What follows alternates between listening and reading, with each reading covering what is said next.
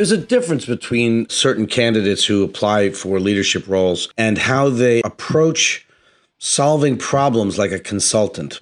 Encourage you to listen closely to what Mike Fromell has to say on the subject. Typically, candidates who are in transition will interview very differently from candidates who are gainfully employed.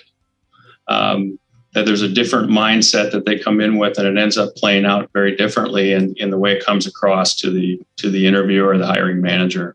I think there's a natural thing for anyone that's in transition that you're thinking about getting that next job, and so there tends to be a tendency to somewhat oversell.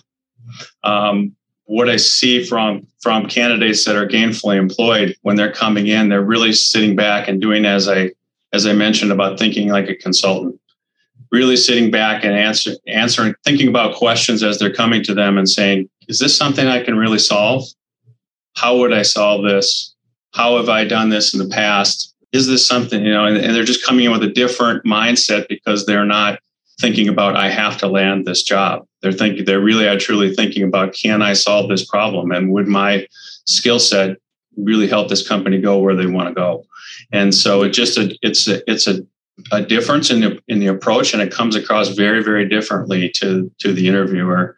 And most of the time, the candidate that's gainfully employed does better in that interview than the one that's in transition. So in the search process, interviewing process, I think it's important that candidates really look at themselves as someone who's solving a problem, not just someone who's trying to land a job. You can find the full conversation we had on this subject right here on the Career Transition Experts.